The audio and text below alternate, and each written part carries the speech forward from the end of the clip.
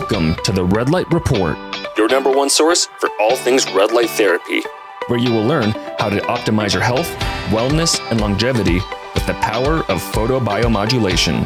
I'm your host, Dr. Mike Belkowski. Hello, everybody. Thanks for joining me on another solo-sode of the Red Light Report. Of course, today we're going to cover some interesting research on the topics around red light therapy, mitochondria, methylene blue. But before we do that, we'll get to some quick announcements. But of course, I like to give you guys the Montana weather report, as you guys have probably noticed over a handful of solo-sodes. Most recently in October, we had basically a week straight of snow, which is unusual for us. That snow has left. It's all melted in the past couple of weeks. Right now it's sunny as I'm recording this episode.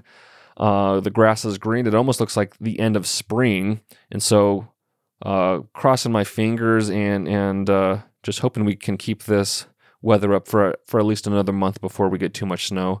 I'm not the person that likes a lot of snow or likes to play in snow. I don't go skiing.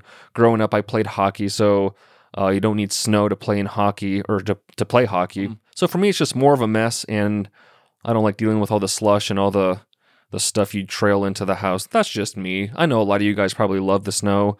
Go do your snow angels, go do your snowball fights, build your snowman, snow woman. But for me, I could live without it. But here I am in Montana. It's still beautiful. I can see snow on the top of the mountains. I think that's cool. So the snow can stay over there, and I will stay here. But I digress. Hope you guys are having a fantastic week. As you know, we're nearing the end of 2023, which is crazy. And it was actually about a year ago, not to this day, but around this exact time, that I was in Italy doing some international traveling, but more importantly, giving a presentation on photobiomodulation at a functional health symposium in Rome. And so it's kind of boggles my mind that we're already here 12 months later. But alas, we're here in mid-November. It's holiday season. Thanksgiving's next week. Christmas is a month from now. So, here we are in the thick of things. And of course, as you know, with BioLite, we just had our pre-Black Friday sale. If you didn't get in on that, don't worry. We had the exact same prices, exact same discounts during the pre-Black Friday sale that we're going to have during the Black Friday sale. So if you missed that sale, no worries. Just join us during the traditional, Black Friday through Cyber Monday weekend. If you want to be updated with all those discounts and prices and that kind of stuff, just go to the BioLite website and subscribe to our newsletter, and then you'll be sure to get emails about the updates, or just follow us on Instagram, and we post all of our sales and info there, of course. So you can find the hottest deals of the year that weekend by either joining the newsletter and or, of course, following us on Instagram, Facebook, the main social platforms. And as you can hear me speaking right now, I'll be announcing stuff here on the Red Light Report. But of course, we're going to be having some interviews the next handful of weeks, so I'm not going to be able to have as many personal updates. So I'm updating you, meow, that we're having those Black Friday sales. And lastly, this is probably the most important announcement, is that I have decided to start what I'm going to call office hours. This is going to be done through Instagram Live. This is kind of my way of connecting with anyone that's interested in having some dialogue or asking questions, or again, having some back and forth about, anything red light therapy, mitochondria, methylene blue related. It's great for me to have this podcast and be able to inform and educate and spew my nonsense every once in a while. But it's unidirectional. There's no back and forth. So I can give you all the information that I think is interesting, but it's always good to know what you guys are thinking, or for me to hear the questions from you guys, because ultimately that's what matters. And so it's like, if you have, a question or two or three about red light therapy or methylene blue, there's probably, 20, 30, 40 other people that have the exact same question that would be interested in the answer. So again, by having these office hours, and I'll start off by doing them weekly. We'll see how popular they are. We'll see how many questions I can accumulate on a weekly basis, because that's how I would like to structure these office hours is you guys will submit your questions that you want me to answer during the office hours. So for that week leading up to the office hours, again, submit them through either email or submit them through Instagram. Just find a way to get in contact with either me personally or BioLite. And then we'll accumulate those questions, and I'll answer as many as I can during the first portion of the office hours. We'll try to keep it around an hour total. So I'll try to answer questions for the first part, and then whatever time we have left over, we'll do some Q&A with whomever is present during the Instagram Live. And so, of course, if you can't make that certain time that week, no worries. It's going to be recorded, and we'll post it on Instagram, both the biolite.shop page and then my personal page, Dr. Mike Belkowski. So again, if you can't make it during the office hours, we'll have it recorded so everyone can listen and learn whenever it's most convenient for them. And then, of course, they'll just be left on social media so you can reference them in the future. And we'll just have a catalog, hopefully, of these office hours that'll work as almost like another source of, or an extension of this podcast in a way, because it's just going to be me riffing on, whatever questions or thoughts you guys have about, again, red light therapy, anything mitochondria related that I can speak upon intelligently, and then methylene blue. So it's essentially going to be almost like an interactive podcast where, I'll be answering questions, hopefully articulately, referencing some research or just referencing my own experience or thoughts based on what I've read and learned. And then, of course, some nice back and forth. And we can do anything like I can walk through different products or how I would use it or different protocols. So we can get as specific as we want. Of course, I'm not going to provide medical advice, so we're going to steer away from that. But again, I can do some product demonstrations. I can provide more information or research on a particular topic, or we can walk through, again, some particular protocols or this whole new red light therapy treatment protocol ecosystem or system that I'm building right now. Again, I'm getting close to releasing the new ebook that's going to have this new system in place. So these office hours will be a good place for me to just further dig into that and delineate the details of how to use this new protocol ecosystem, because it's going to be an integral part to especially the BioLite products, but anyone using red light therapy will want to be using the system that integrates a different way or a different form of protocols that's going to integrate a calculator that is going to make essentially you trying to create your own protocol much more simpler. And it's going to work across all red light therapy products, so it doesn't have to be BioLite specific. It can be any red light therapy product or device. You can use this protocol system or ecosystem, I'm calling it, to seamlessly know which lights to use, red or near infrared, red and or near infrared, I should say. The distance you should be away, which is predicated on your light irradiance. So you have to know your light irradiance. And thus, it's best if your product is third-party tested to verify that light irradiance. And of course, the light irradiance is predicated on a particular distance. Thus, you already know your distance because you're going to be using that light irradiance at that given distance. And then the calculator will spit out the duration of your treatment. So you're going to have all the variables at your disposal. All you need to know is A, what you want to treat. And based on what you want to treat, there will be a particular amount or a particular dosage you want to use. So you plug in that dosage number, let's say it's 5, then you can plug in the light irradiance of your device, let's say it's 50, and then outspits the duration of your treatment. And so it's going to be a seamless way for, again, everyone to, not necessarily for, let's say, the Guardian or a body-specific device, because the device is already engineered at its particular light irradiance and duration, but for using, let's say, a handheld device or a panel or like the Matrix or Cocoon, a full body device, this protocol ecosystem is going to allow you to seamlessly know how to use your specific device for what you're trying to treat. So I'll just leave it at that because I'm kind of going in circles here. But yeah, so I'm really excited about office hours. Again, I'll try to do that weekly, see how popular it is, maybe do it twice a month if it doesn't get too much traction initially.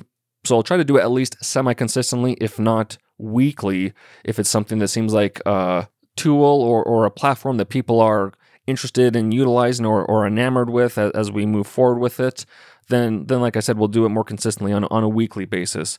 But the inaugural office hours is going to be this week. Well, actually, it's today. So if you're listening to this episode early enough on Thursday, the 16th, just know that the first office hours are going to be at 4 p.m. Eastern Standard Time. And again, it's going to be an Instagram Live through the BioLight profile. So it's biolight.shop if you're not following already. But if you want to just watch, or if you want to pose some questions during the live Q&A portion of it, then feel free to join at 4 p.m. Eastern Standard. Again, the goal is for it to run about an hour, but if we have some really good, interesting Q&A, some live Q&A with the people that are in the crowd, so to speak, then I don't mind running over an hour. Probably a hard cutoff around 90 minutes, but for all intents and purposes, we'll try to keep it at about an hour on a weekly basis. So tell your family, tell your friends, tell your dogs and cats and other pets that we're doing office hours on Thursdays going forward. Just another way to get red light therapy information out there to the masses. Because like you heard, Sarah Turner and I spoke about last week, is that even as much as people like Sarah and I are out here on the front lines trying to expose red light therapy to the masses and get the information out there, we can only do so much. And even still, there's just a dearth, or there's a lack of red light therapy information and education. And so, again, that's why I started this podcast years ago, and it's been amazing to see it grow over the time, and the interest in red light therapy as it has, of course, grown over the years. But still, like I mentioned, and I'm going in circles again, but this podcast serves as a way for me to get information to you, but to have some bi-directional communication live, I think would be pretty interesting and fun, and probably the most beneficial of all educational opportunities. So that's why I'm initiating this office hours. I think it'll be a hit, but time will tell as far as how many people show up and how many questions we get and that stuff. But again, it's just my way of trying to open up my time and energy to get more information out there. Again, it doesn't have to be BioLight specific questions. It can be anything to do with red light therapy, mitochondria related, and methylene blue, of course, with the new BioBlue product that BioLight launched about a month ago now. So office hours, let's do it. But without further ado, let's get into some actual information. Enough with the updates. We've eaten up almost 15 minutes here, so I hope that wasn't too much snooze material. If you're driving, I hope you're still awake. But I digress once again. Let's get into the information. So we're going to kick off this episode with some hot off the press information, meaning it came out last week. It's a review. It's entitled, and I only have the abstract, so it's so hot off the press I can't get the full article, but it's entitled Mitochondrial Dysfunction and Neurological Disorders, a Narrative Review and Treatment Overview. So let's just quickly go over the abstract. A lot of this is going to be familiar, but again, it's good to hear it again and from a different perspective, both mitochondrial health and red light therapy wise. So they go on to say that mitochondria play a vital role in the nervous system as they are responsible for generating energy in the form of ATP and regulating cellular processes such as calcium signaling and apoptosis, or programmed cell death, of course. However, mitochondrial dysfunction can lead to oxidative stress, inflammation, and cell death, not programmed cell death, which have been implicated in the pathogenesis of various neurological disorders. In this article, we review the main functions of mitochondria in the nervous system and explore the mechanisms related to mitochondrial dysfunction, a lot of which we're already familiar with because we've been covering this for a long time now. And they go on to say that we discuss the role of mitochondrial dysfunction in the development and progression of some neurological disorders, including Parkinson's disease, multiple sclerosis, Alzheimer's disease, depression, and epilepsy. Finally, we provide an overview of various current treatment strategies that target mitochondrial dysfunction, including pharmacological treatments, phototherapy, gene therapy, and mitotherapy. So that's kind of a new one out there, mitotherapy, but I'm hazarding a guess that's going to become a much more mainstream term going forward as the masses, and especially here in the western part of the world, the allopathic dominated part of the world. Mitotherapy, I think, is going to become more and more popular as mitochondrial health becomes more mainstream and more prevalent in the allopathic model, so to speak.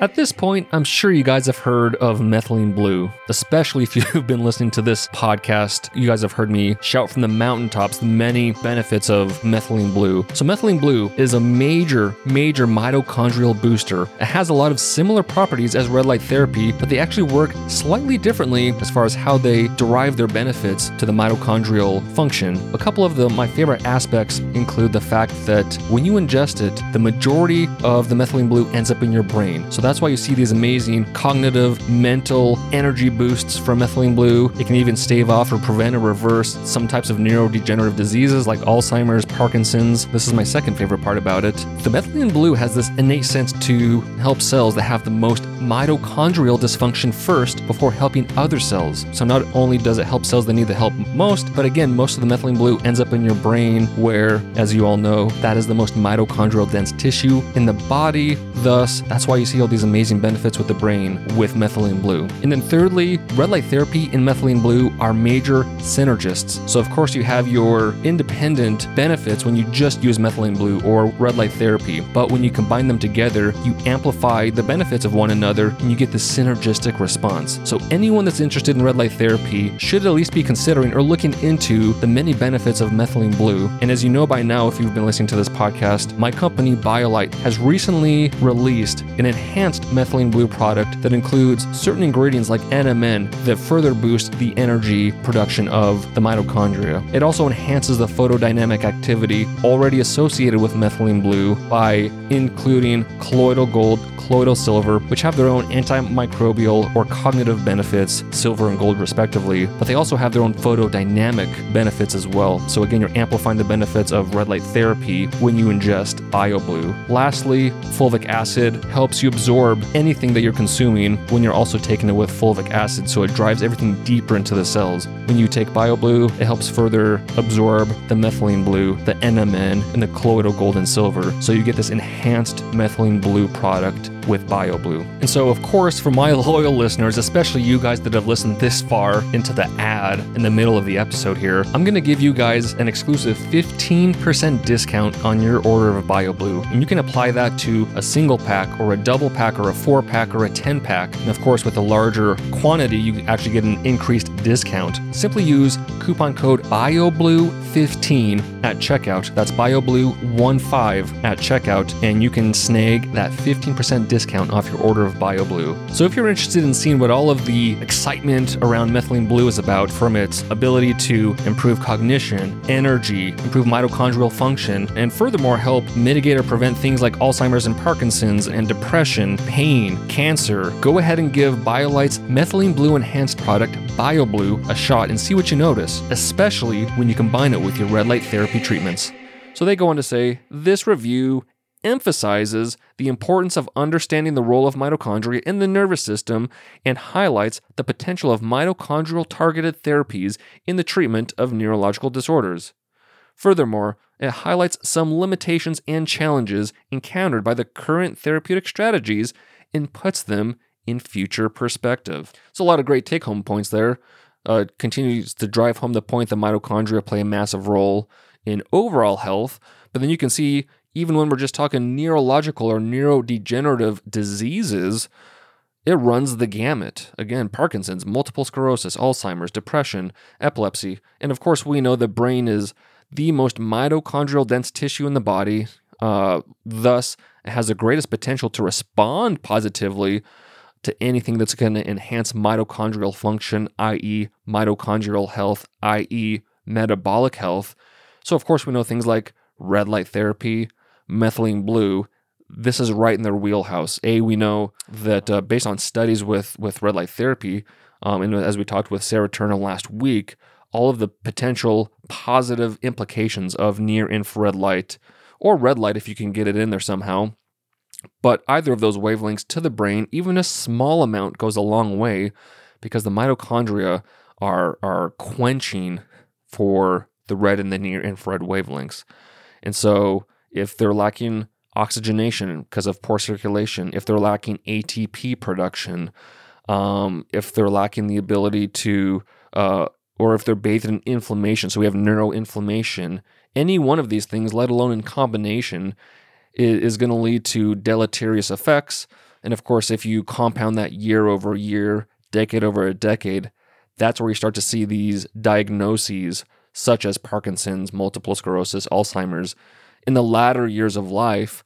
But even as the years go on, these diseases are seen earlier and earlier in life, which is no surprise because in this modern day, we're kind of perpetuating all these bad behaviors, this malillumination. We're no longer grounded to earth.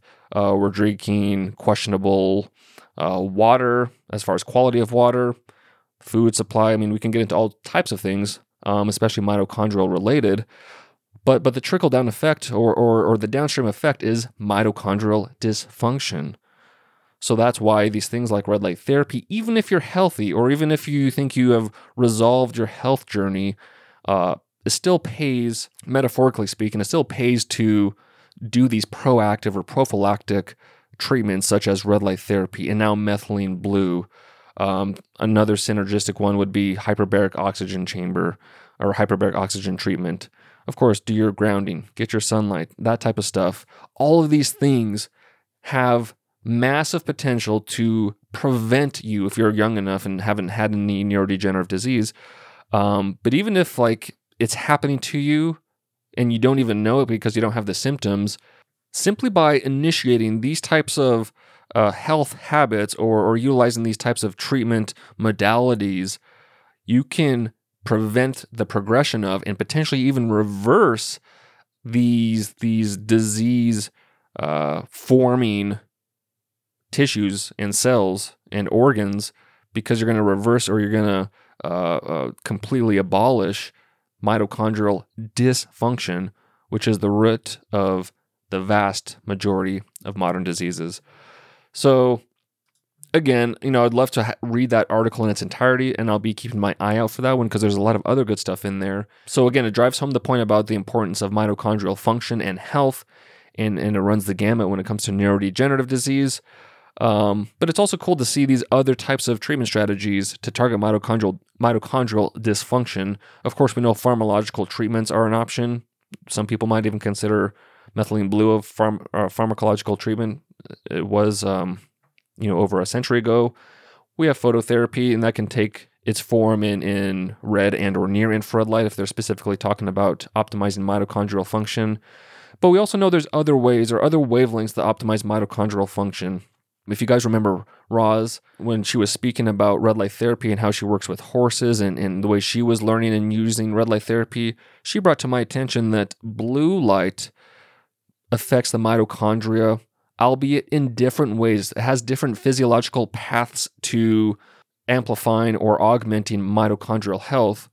Granted, it's on the superficial level because remember, red light is a shorter wavelength than near infrared, thus red light only treats the skin, near infrared treats deeper tissues. Blue light is even a shorter wavelength compared to red light, so it penetrates even less deep compared to red light. But still, blue light has these other mechanisms or other pathways for optimizing mitochondrial health.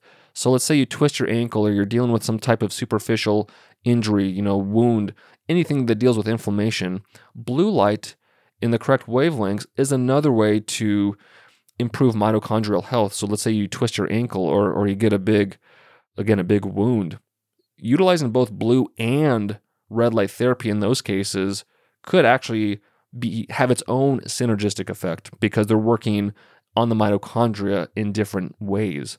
So we're learning all these different things about light and otherwise as far as amplifying mitochondrial health. And then they go on to say gene therapy, which would be interesting to dive into, and then mitotherapy, which is, of course, specific therapies on the mitochondria.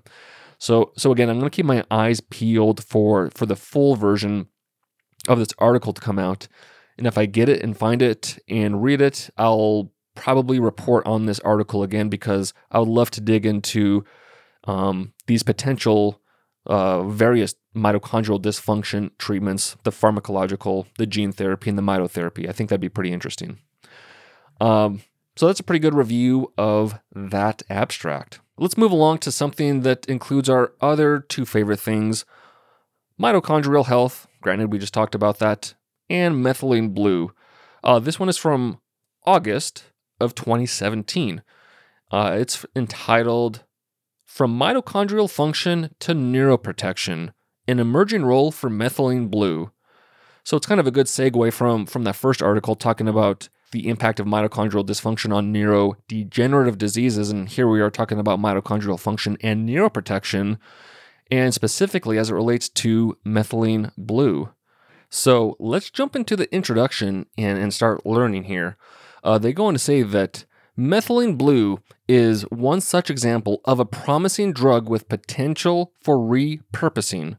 First synthesized in 1876 as a textile dye, methylene blue was investigated for its medicinal applications as early as 1891. Methylene blue has classically been used in the clinic as a potent anti-malarial agent, methemoglobinemia treatment, and as a medical staining agent. Evidence has also shown that methylene blue is effective as a prophylactic therapy against vasoplegic syndrome occurring after coronary artery bypass surgery and in septic shock as a result of the vasomodulatory action of methylene blue, which relies on its inhibition of guanylate cyclase and nitric oxide synthase. While the etiology and progression of the major neurodegenerative disorders vary widely, common to all is mitochondrial dysfunction.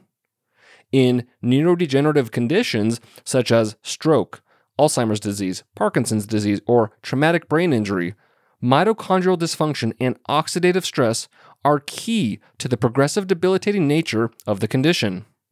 Impairment of the mitochondrial electron transfer chain through direct damage or insufficient turnover leads to energy deficits and the release of reactive oxygen species that can cause direct and downstream damage and deleterious effects. As such, targeting and improving mitochondrial health is a prime target for emerging therapies. The mitochondrial mechanism of methylene blue, as well as its established safety record, situates it as a candidate for the treatment of these devastating conditions. In this review, the basic mechanisms of mitochondrial dysfunction in each of the major neurodegenerative disorders will be discussed, and recent studies examining the effect of methylene blue on each of these will be evaluated. Studies will be highlighted that focus on the emerging role of methylene blue as both a recycling antioxidant and an alternative electron carrier in the mitochondrial electron transfer chain in the context of neurodegeneration. When available, combination therapy will be compared to monotherapy. We will also briefly review evidence suggesting a nootropic role for methylene blue. All right, so let's move on to the next section, history, mechanisms, and current indications of methylene blue. Methylene blue was originally synthesized by Heinrich Caro as a textile dye, but it was quickly found to have significant use in the field of medicine. Early pioneering studies involved its use as medical stain, followed shortly by its application by Ehrlich and Gutmann in the treatment of malaria. This effect made it an important drug in many military campaigns, although the side effect of blue urine was not particularly well received. While passing blue urine was undesirable to soldiers, it was of great use in psychiatry. Included in medication, methylene blue provided a visibly apparent indicator of compliance. Such an indicator was invaluable in the historically harsh treatment of psychiatric patients on early medications that were fraught with undesirable side effects. Through this application in psychiatry, it was eventually discovered that methylene blue alone had antipsychotic effects, leading to the development of tricyclics. Methylene blue was used as a pilot molecule, ushering in a new era of psychopharmacology.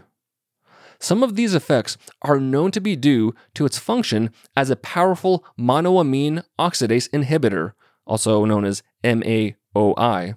But recent work has implicated the role of mitochondrial mechanisms and metabolic manipulation as the source of at least some of the drug's beneficial psychiatric effects.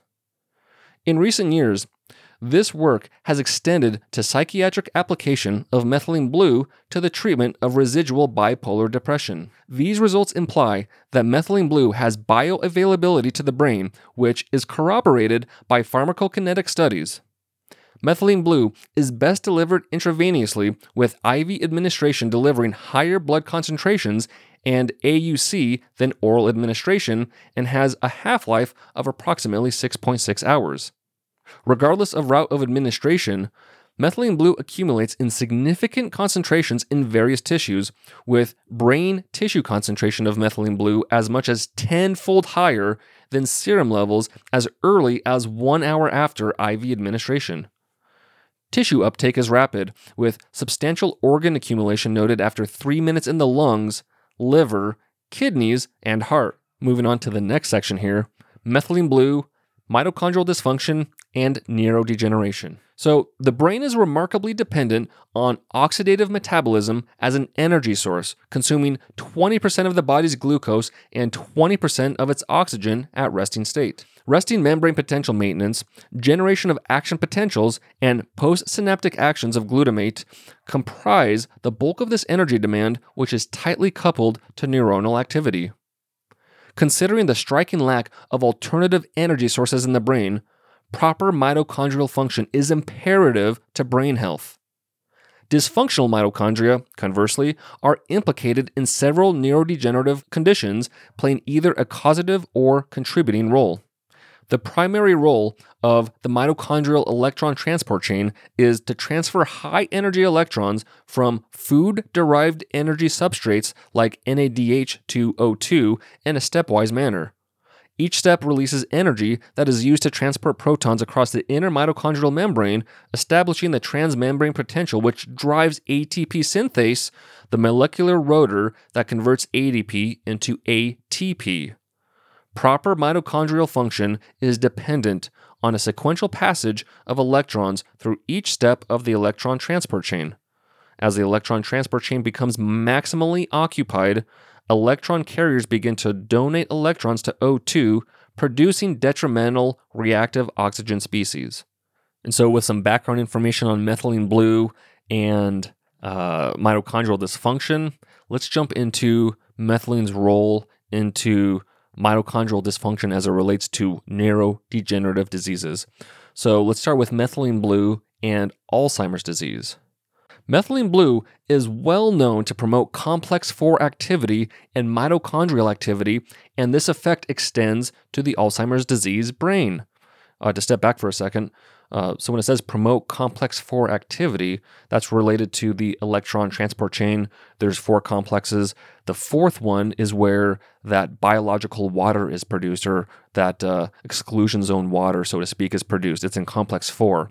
Also, cyanide inhibits complex 4.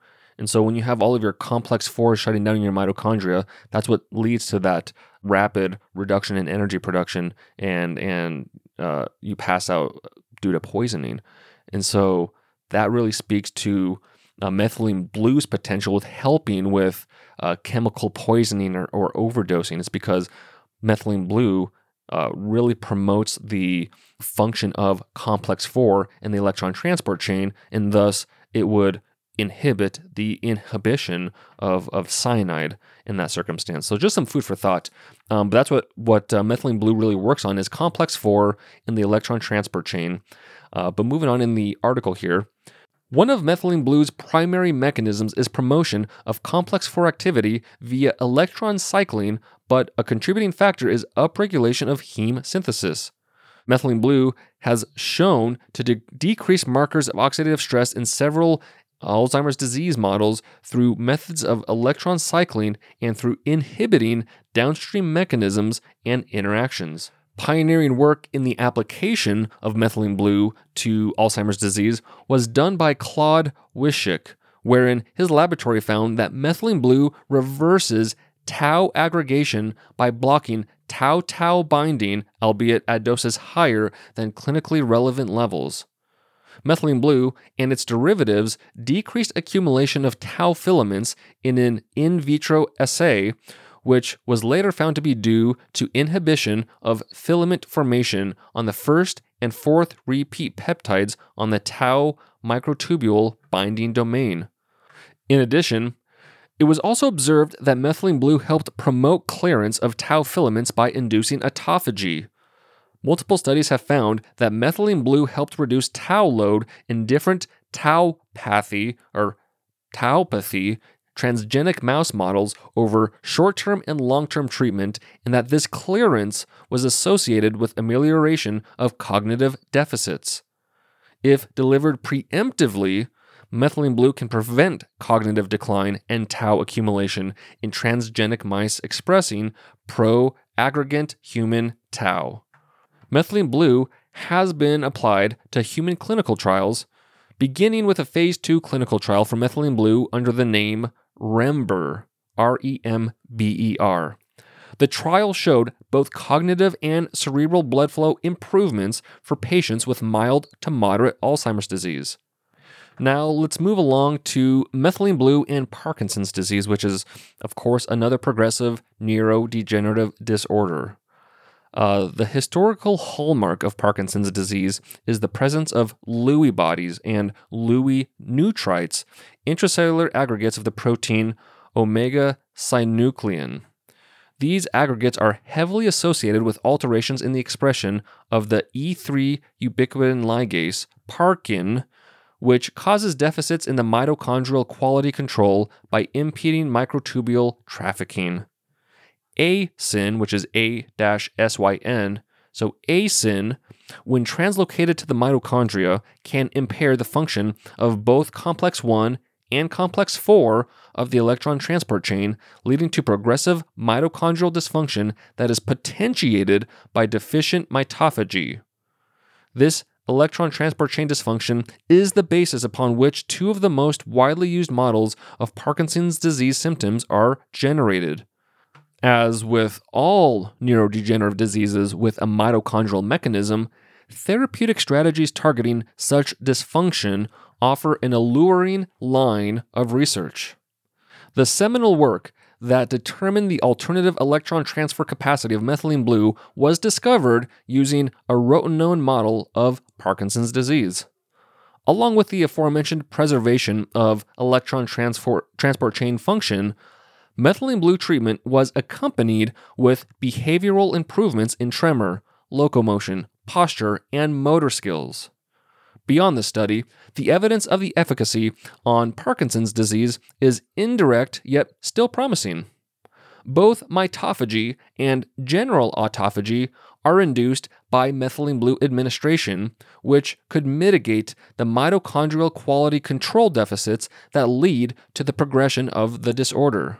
Moreover, the established antioxidant and electron transport chain promoting functions of methylene blue in the mitochondria target the very complexes most targeted by Parkinson's disease.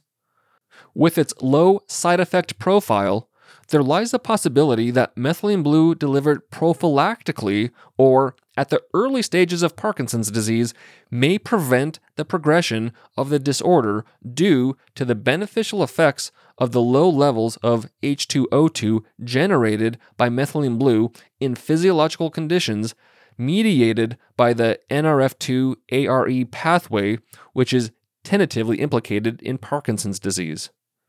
Finally, the MAOI properties of methylene blue may provide added benefits to an ongoing regimen of levodopa, although the safety profile of this combination needs to be carefully investigated. The close association of the profile of methylene blue's mitochondrial effects and the mitopathy present in Parkinson's disease seem promising, highlighting the necessity of applying methylene blue to the various Parkinson's disease chemical and genetic animal models. Now, let's move along to methylene blue in traumatic brain injury. And of course, this pertains to all aspects of life, but of course it's becoming ever more popular in the sports world, especially American football, where you have research and science and the focus around concussions and the chronic traumatic encephalopathy. So, man, if methylene blue can play a role, we already know red light therapy has a large role to play in concussions, but if methylene blue can play a role, then that's a massive 1-2 punch for anyone in the sports world.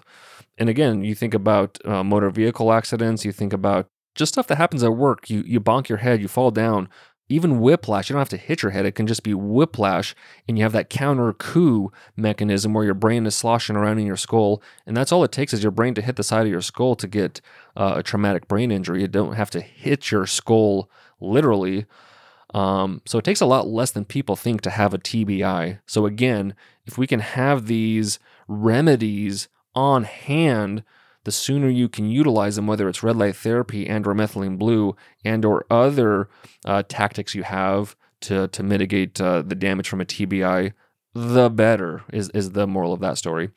But I'm not going to go into all the pathophysiology and all the details of that. If you want to check it out, I encourage you and invite you to check out what they have written here in the article, or just do your own research on TBI and all the mechanisms and what's going on in the brain when that happens. But we're just going to jump straight to the meat of the section here as it pertains to methylene blue. So they go on to say, few preclinical studies have examined methylene blue therapy after mild TBI, but the present studies are encouraging. Initial studies indicated that methylene blue delivered twice shortly after TBI could decrease infarct volume over multiple time points extending out to 14 days post-TBI. Methylene blue mitigated somatosensory deficits in behavioral tests and decreased cell death in the affected cortex.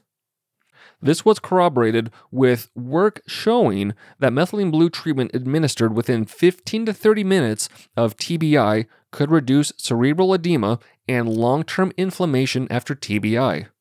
That's huge, guys. That's huge. So again, that's the whole point of having some of these remedies on hand. Not saying you're going to have methylene blue in your pocket at all times, but that just goes for any injury. Just like if you were to roll your ankle, the quicker I can dry needle someone, the better the results are going to be. Or the sooner you can get red light therapy on it, the better you're going to be able to decrease the swelling. Same thing in the brain. The quicker you can get methylene blue, and again, they're not outlining the dose here, so I can't give you that. But the quicker you can get the methylene blue administered, the better the results, and especially as we're talking about cerebral edema and long-term inflammation. They go on to say, neurological scoring improved with methylene blue, but no differences were seen on specific motor coordination tests.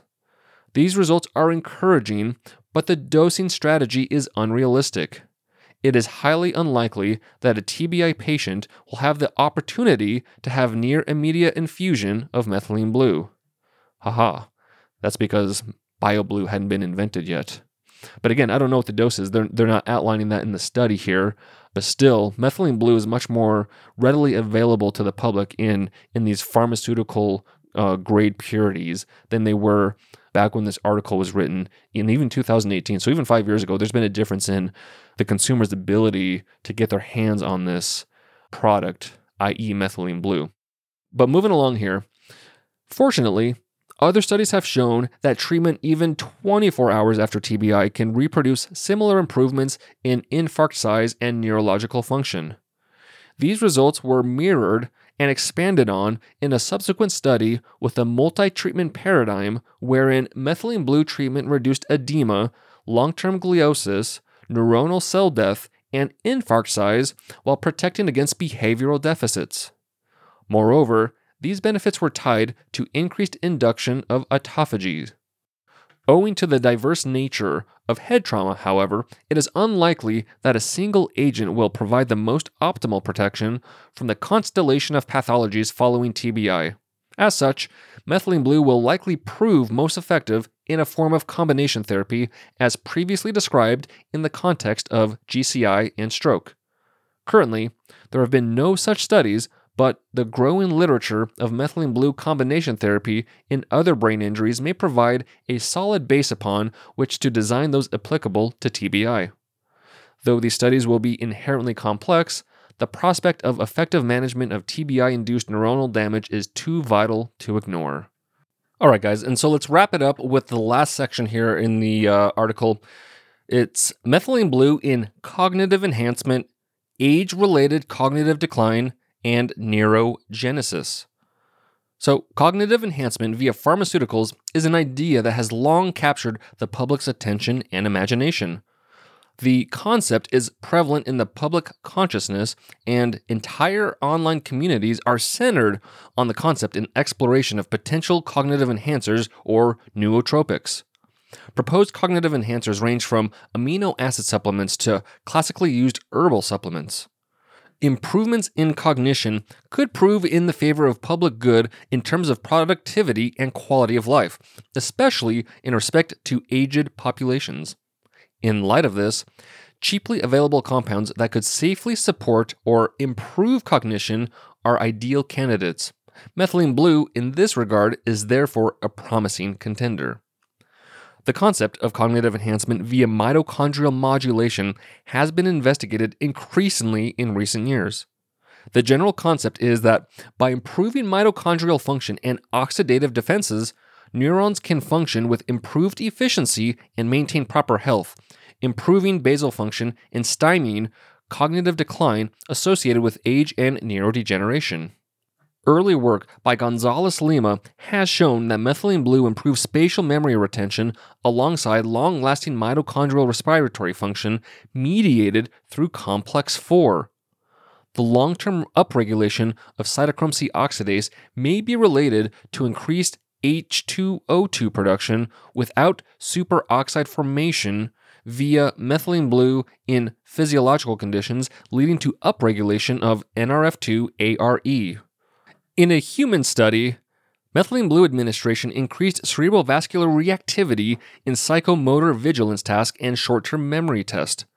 This was accompanied with modest improvements in performance and on the short-term memory test. These benefits correlated with mitochondrial function are corroborated by experiments showing similarly improved cognition with photobiomodulation, the stimulation of complex 4 with transcranial near-infrared laser irradiation. So guys, that's huge. They're connecting the dots between research showing similar benefits with mitochondrial health, mitochondrial function between methylene blue and red light therapy as it relates to mitochondrial health. That's huge. So they just outright connect the dots for us. Metabolic derangement is a well-established observation in the brains of the elderly, especially in regions classically associated with higher brain functions. Mitochondrial damage accumulates over time and progressively contributes to neuronal decline as one ages, much as in neurodegenerative conditions. These mitochondrial insults include breakdown of the electron transfer chain, deficient mitophagy, and a shift towards excessive fission, mitochondrial DNA mutations, and excessive reactive oxygen species production.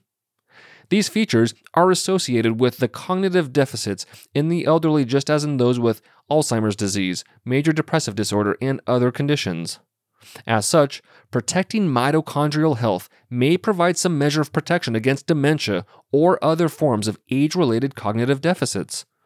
Methylene blue, as detailed previously, can stymie or prevent many of these mitochondrial insults and may have potential, in this manner, to protect cognition against the metabolic ravages of advancing age.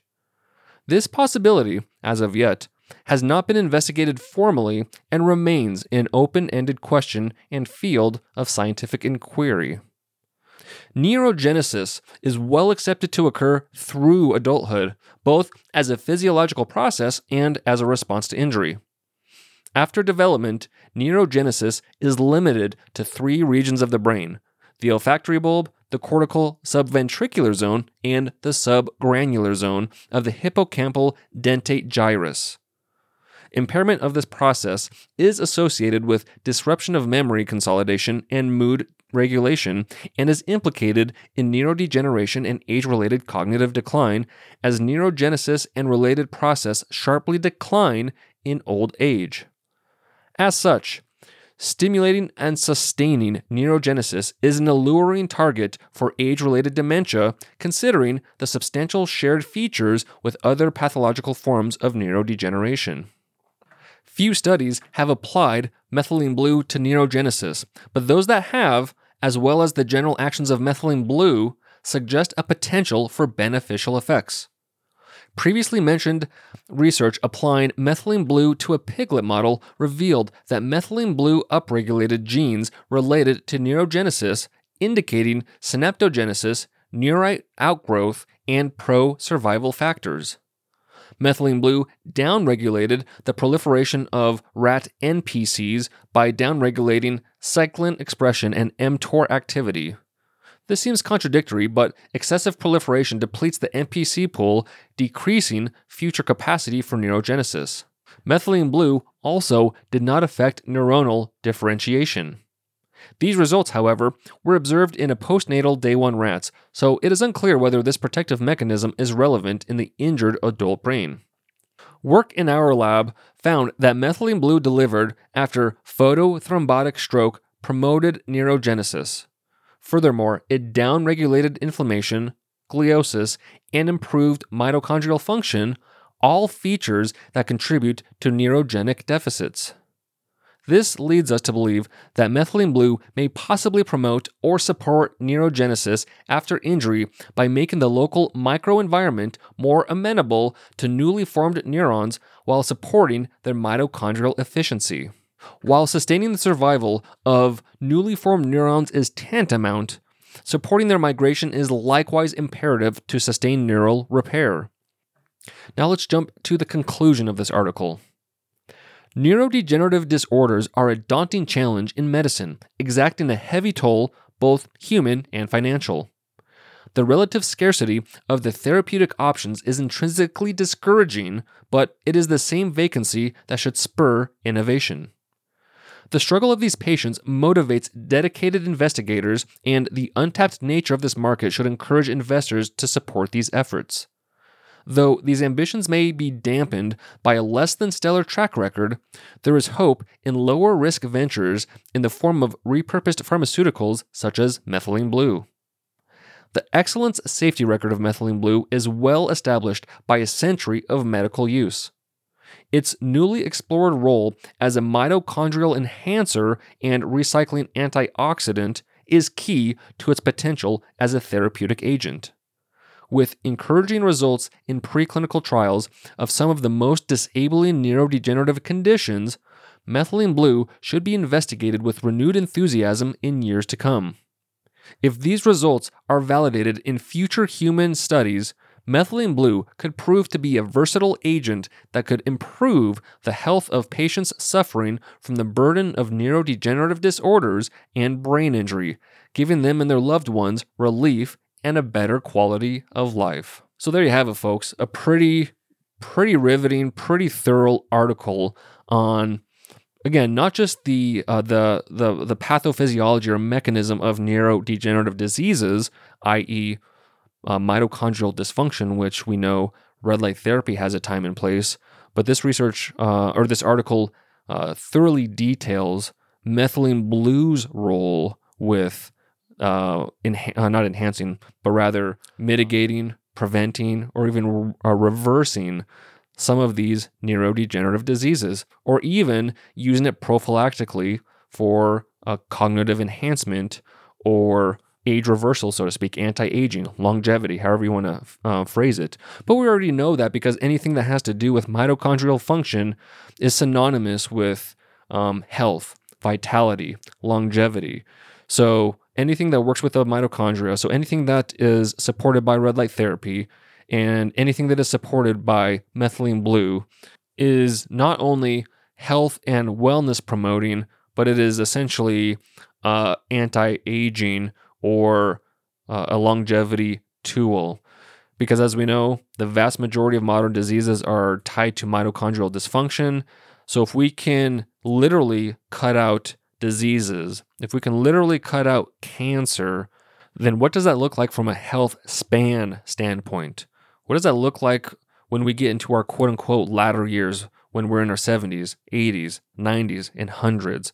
if we're able to maintain and optimize our mitochondrial function. I think the potential there is endless, so to speak. But I'll leave my soapbox speech there.